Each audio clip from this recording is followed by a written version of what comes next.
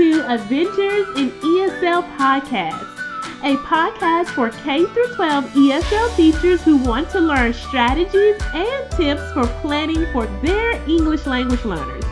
I am Millie, and I will be your host on this ESL adventure. Welcome, educators! Before we jump into today's topic, remember, we are reflecting. This year, I really wanted to switch it up and start asking you a weekly reflection question. After hearing the question, take a moment, think, and jot down your answer. I know some of you are listening to this on the go or possibly reading this in passing.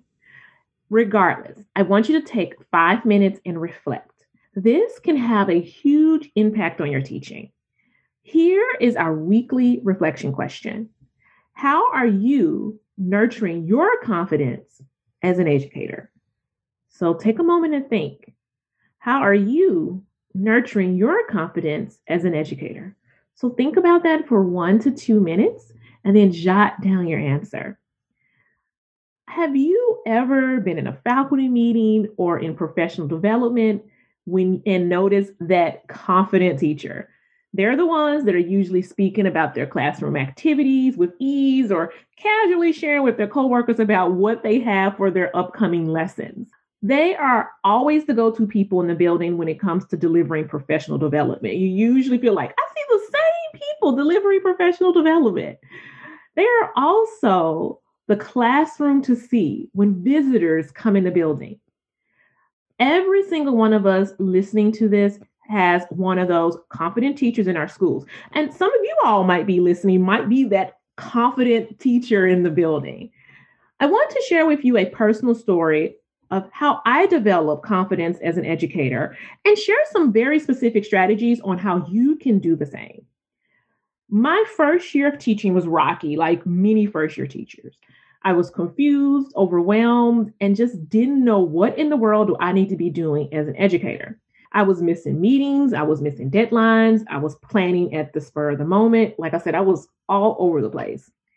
One thing that I did start to pick up on that year was that there were teachers in my building who were high-performing teachers.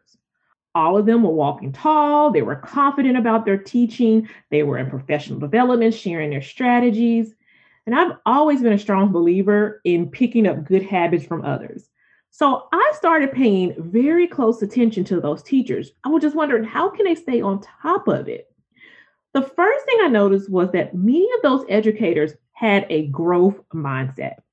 They were serious about growing their students and how they can grow themselves as educators. On top of all of that, they were always prepared.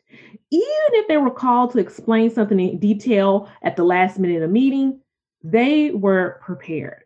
In addition, all of them were positive educators. I never heard them speak negatively about students or other coworkers. If they had concerns, they were always very solution-oriented. This leads me to the point that they were very open to trying new things in the classroom. If it worked out, it worked out.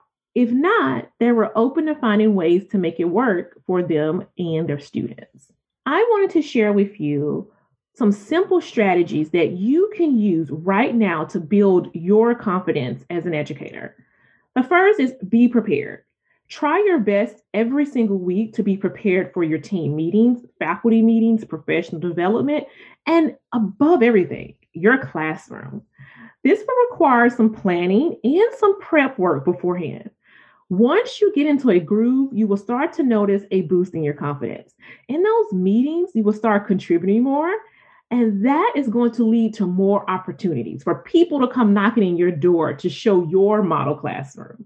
The second thing is develop a growth mindset. Having a growth mindset of how you can grow as an educator is a must. You have to have a growth mindset. This will encourage you to look at areas of strength and pinpoint those areas of growth in your classroom. The third thing is create a positive space. This will require you to be intentional about who you surround yourself with at work. It will also require you to be mindful of your own words and actions while you're at work. Surround yourself with positive people who have a similar positive growth mindset as you. And the last one is one of my favorites. Say affirmations. This is so simple. Every day before you get out of your car, get off the bus or the train, say you are a confident educator. Your next steps are very simple. Start right now practicing the strategies that you heard in today's episode. I promise you that you are going to start to see slow and steady results. If you start to get down or frustrated, that's okay. We're all human and that's natural. Just remember your why. Why are you doing this? I would love to know what are some traits that you see in confident educators and share those with the community as well. And remember to download the Ultimate ESL Teacher Guide. This guide is going to help you with your growth mindset.